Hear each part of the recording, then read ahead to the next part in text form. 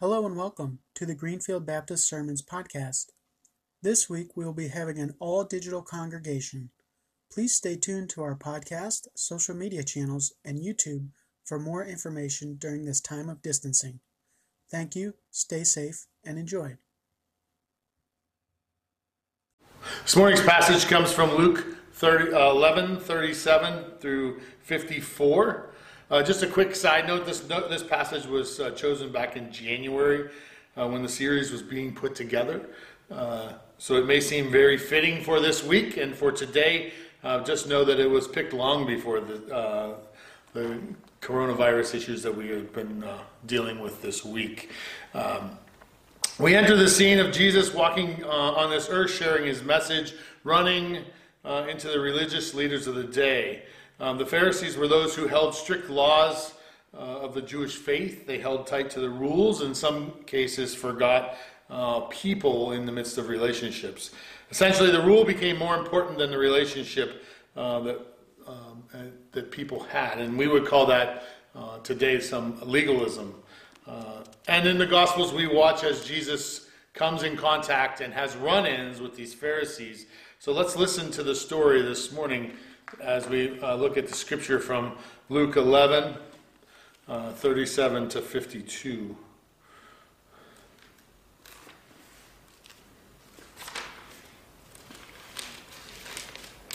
When Jesus had finished speaking, a Pharisee invited him to eat with him.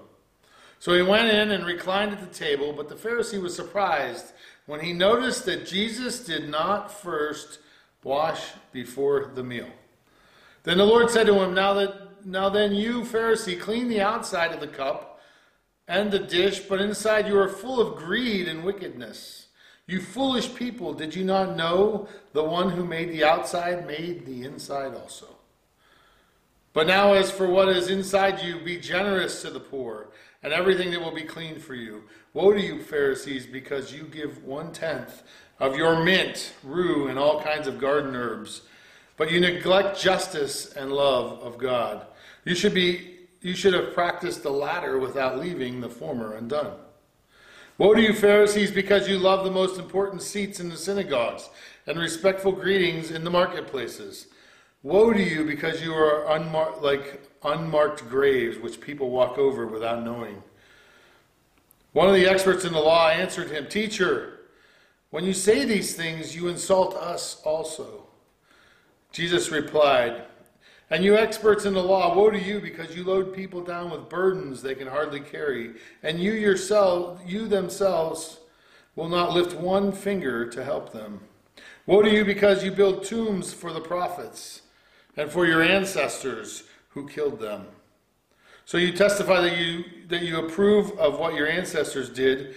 They killed the prophets, and you build their tombs. Because of this, God in his wisdom said, I will send them prophets and apostles, some of them who they will kill, and others will they persecute.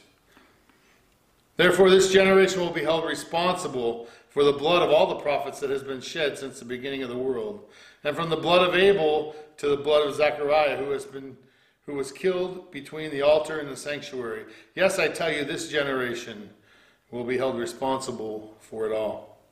Woe to the experts in the law, because you have taken away the key to knowledge. You yourselves have not entered, and you have hindered those who were entering. When Jesus went outside, and the Pharisees and teachers of the law began to oppose him fiercely and besiege him with questions, waiting to catch him in something he might say. Let us pray.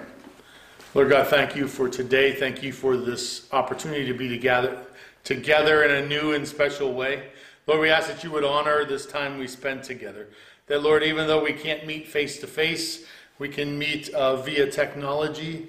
Lord, I pray for those who are struggling today, who feel uncertain, who feel anxious, whose instability in the world that we live in makes us very uncomfortable. Lord, I ask that you would come and calm those nerves, that we would hear your word, and that we would recognize your hand, and Lord, most of all, that we would sense your love in our lives. Lord, there are so many who we know who are hurting today. And so I ask that you would calm them and quiet them. Lord, we ask that you'd open our hearts and change our hearts that we might be more like you. In your name we pray. Amen. So this morning, we are looking at a series we have called A Journey of Stones. And we've been looking at passages about stones during this Lenten time. I may have encouraged you over this time when we were in the sanctuary to grab a stone from the wheelbarrow that's out back. Obviously, we're not able to do that today. So I will ask you that if you get a chance to walk around in your yard to find a stone maybe and use that as a symbol of something that's going on in this passage. A couple things you need to know. During this series, we have talked a lot about taking that stone and making it a symbol for the change that God wants to make in our lives. Using it as something that we can hold on to, something that we can lay at the altar. So you'll have to find a place to lay your stone, whether it's holding on to it to bring it back when we can come back together, or it's finding a place that you can lay it in front of God at that time that he continues to work in your life. You may remember that the very first week we talked about stones. We talked about things that were written in stone, and in Exodus 32, 1 through 24, we talked about the stone tablets that were smashed. We talked about Moses when he came off the hill, off the mountain. He was offended by God's people who had turned to idols during the time that he was gone, and he smashed those stone tablets. And then 2 weeks ago, we talked about the rejected stone in Mark chapter 12, verses 1 through 12, and the parable of the man who owned the vineyard and whose servants went to claim the rent and were killed, whose son went to claim the rent and was killed. And the scripture reminds us that the stone that was rejected, that the builders rejected, was the cornerstone, reminding us that Jesus was a rejected man. And then last week we talked about sticks and stones out of John chapter 8, verses 1 through 12. We talked about the woman who was caught in adultery, and the actual reminder that this woman was brought to Jesus having broken the law, and reminded that she deserved to be stoned. And Jesus bends down in a famous way, and he reminds those people there, and he says those famous words, "He is without sin, cast the first stone." Well, today's passage doesn't specifically look or share the moment of a stone in the passage, but so we're going to talk a little bit about that. A couple areas that you may need to address in your spiritual life that I want you to think about this morning is this: am I more concerned about my outside than my inside? Are the rules more important than relationships? Am I allowing my religious pride to hinder God's ministry? Does my heart resemble a stone in any way? You see, Jesus was speaking to a group of people, whatever he was speaking about.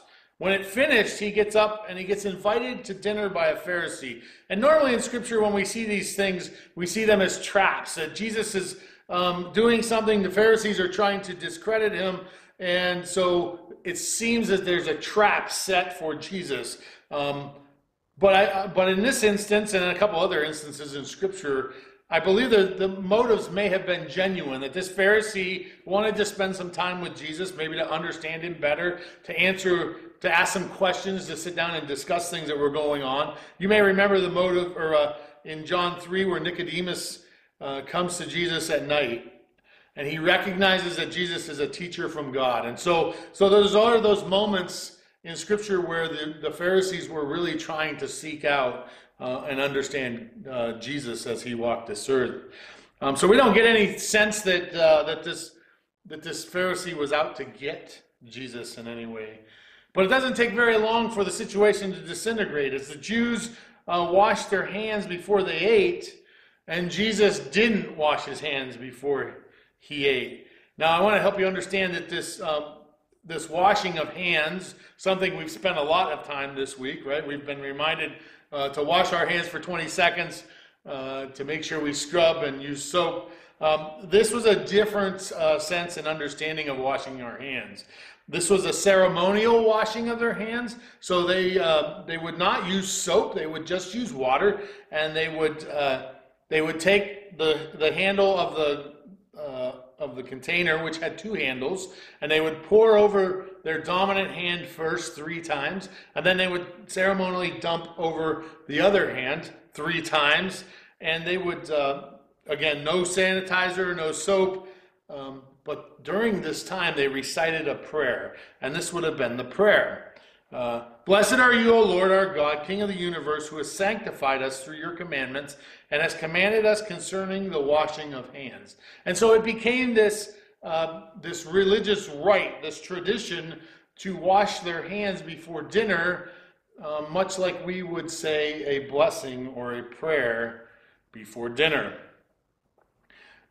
Mind you, it wasn't to clean our hands from any dirt or grime. It was designed to clean their hands from the things of the world.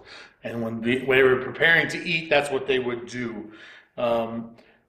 So it doesn't tell us how the Pharisee responded to Jesus not washing his hands, but one could easily see that there was obviously an expression on the Pharisee's face when Jesus didn't wash his hands. You know those times when you take your friends to dinner, or you invite them for dinner, and everyone sits down and they all get their plate, and all of a sudden people just start eating and we haven't offered grace. And our face is like, what do we do? Right? That's kind of what was going on there. The Pharisee knew that they were supposed to wash their hands ceremonially, and they didn't, and there was this trigger of this group of people who recognize that there's something wrong. And very quickly Jesus says, woe to you who are more worried about the outside of the dish than the inside. He says, I can't help but think about a dishwasher. When I do the dishwasher and I set up the dishwasher and I take one of those dishes that has had something in it for a week, and it's all dried on there and crusty, and I put it in the dishwasher, just like I put everything else in the dishwasher, and it runs the dishwasher, and then when it comes out, it looks clean on the back, right? And as soon as I pick it up, it's like, whoa, it's right back to, there's nasty and dirty stuff. And so Jesus uses this example. He says, listen, you're all worked up about what the outside looks like, and you've forgotten to look about what the inside looks like. And so when we go through our dishwasher, what do? Some of us put it back in a couple more times to see if that will clean it. The right thing is to probably soak it a bit and scrub it and then put it back in, and so it's clean. So Jesus unloads on this Pharisee. He says, you're more worried about what it looks like on the outside, that I didn't follow the rules, and you missed the point. And then Jesus unloads this challenge on the Pharisee. He says, you're so concerned about what the outside looks like. He says, you even count the mint leaves. And he says, you give your tithe of 10% of those mint leaves. So he says, you're going through counting your mint leaves on your stem, and you're giving 1 out of every 10 mint leaves, and everyone can see it. And it looks good. And you look good on the outside, but you're not looking so good on the inside. And he says, or maybe it's like for us today when we throw a 50 into the offering plate and we make sure that our neighbors see it.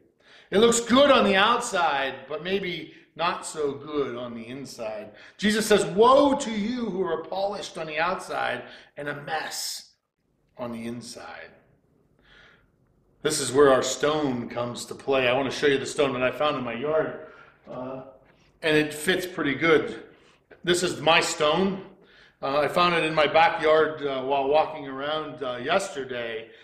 And Jesus says, listen, Woe to you who look good on the outside, but inside your heart looks like a stone. If you look at this, this is kind of about the size of my heart.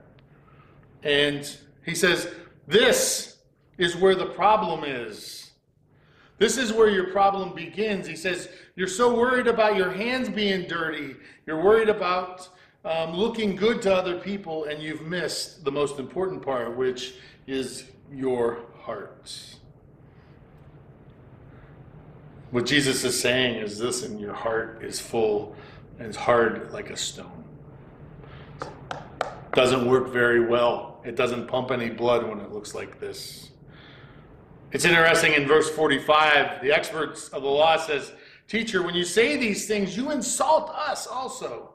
These are lawyers. The lawyers are feeling the heat of the action that's going on. Their hearts are full of stone when they mistreated God's people and when they continued to do things that were wrong.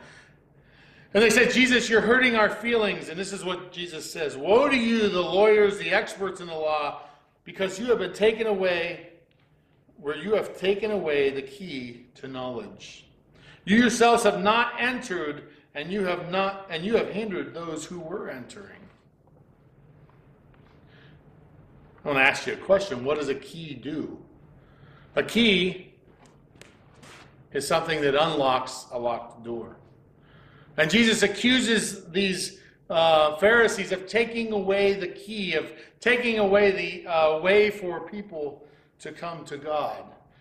And he says, listen, you've hindered them from entering the kingdom of God. Your hard hearts have gotten in the way. You've gotten so concerned about the rules of the day that you've missed the relationship that I want to have with my people. And that's why we know Jesus came for that reason, to help his people, to help us to make a connection with God. I want to give you a passage that sticks out this morning from Ezekiel. Ezekiel 36:26 says, I will give you a new heart, and I'll put a new spirit in you. I will remove you from your heart of stone, and I will give you a heart of flesh. When I think about a heart of flesh and I think about a hard heart, those Pharisees had hard hearts. They weren't willing to accept the fact that Jesus was the Messiah, that he had come to save his people. Their rules and relationship of with their Jewish faith had gotten in the way of a real relationship with God. And so they couldn't see that Jesus was that Messiah they were looking for. You know, that they were continually, for years and years and years, looking for a Messiah to come. They knew there would be a Messiah, that God would send someone to rescue his people. That wasn't the problem. The problem was when he actually came, they didn't recognize him as the Messiah. We know what happens to that Messiah, and Jesus prophesies in this passage. He says, you've taken these prophets and you've killed them. You've made places and you've killed them. And the prophecy is that they would again kill Jesus. Their hearts of stone got in the way of their relationship with God. I don't know where you're at this morning, but I want to encourage you that if you don't have a relationship with with God, and if you haven't made a commitment to Jesus to follow him, that this is a great opportunity. This is a very unrestful time in our lives, and yet we can have peace in the midst of difficult and dark times. So I want to encourage you and challenge you to begin to walk that step of faith. Scripture says, listen, it's as simple as understanding that, listen, I have made a mistake, that I have sinned, and that I deserve death for that sin. It also means that you understand that Jesus came to this earth, and that his living a perfect life, going to the cross, crucified, rose again, right? That's where we're working towards Easter. That was enough for him to cover our sins and our struggles. And finally, just accepting that in your own life. We've made this so difficult. It's not that difficult. It's understanding that, yes, Jesus died for me, and that I want to live a different life because of that. I would encourage you to step out in faith in that and to do that. As we close, I'll encourage you and challenge you in your faith. Let's pray. Lord God, thank you for today. Thank you that you have given us an opportunity to gather together. Through technology, Lord, this time, I thank you that we have continued to work on that. And Lord, I ask for the souls and hearts of those who will hear this, who will see this, that Lord, you would draw them close, that you would encourage them and challenge them. Lord, I pray for anyone who hasn't started a relationship with you, that you would encourage them to walk that step of faith as well. Lord, may we know that you have come and have changed the world, and that we can have eternity through you. In your name we pray. Amen.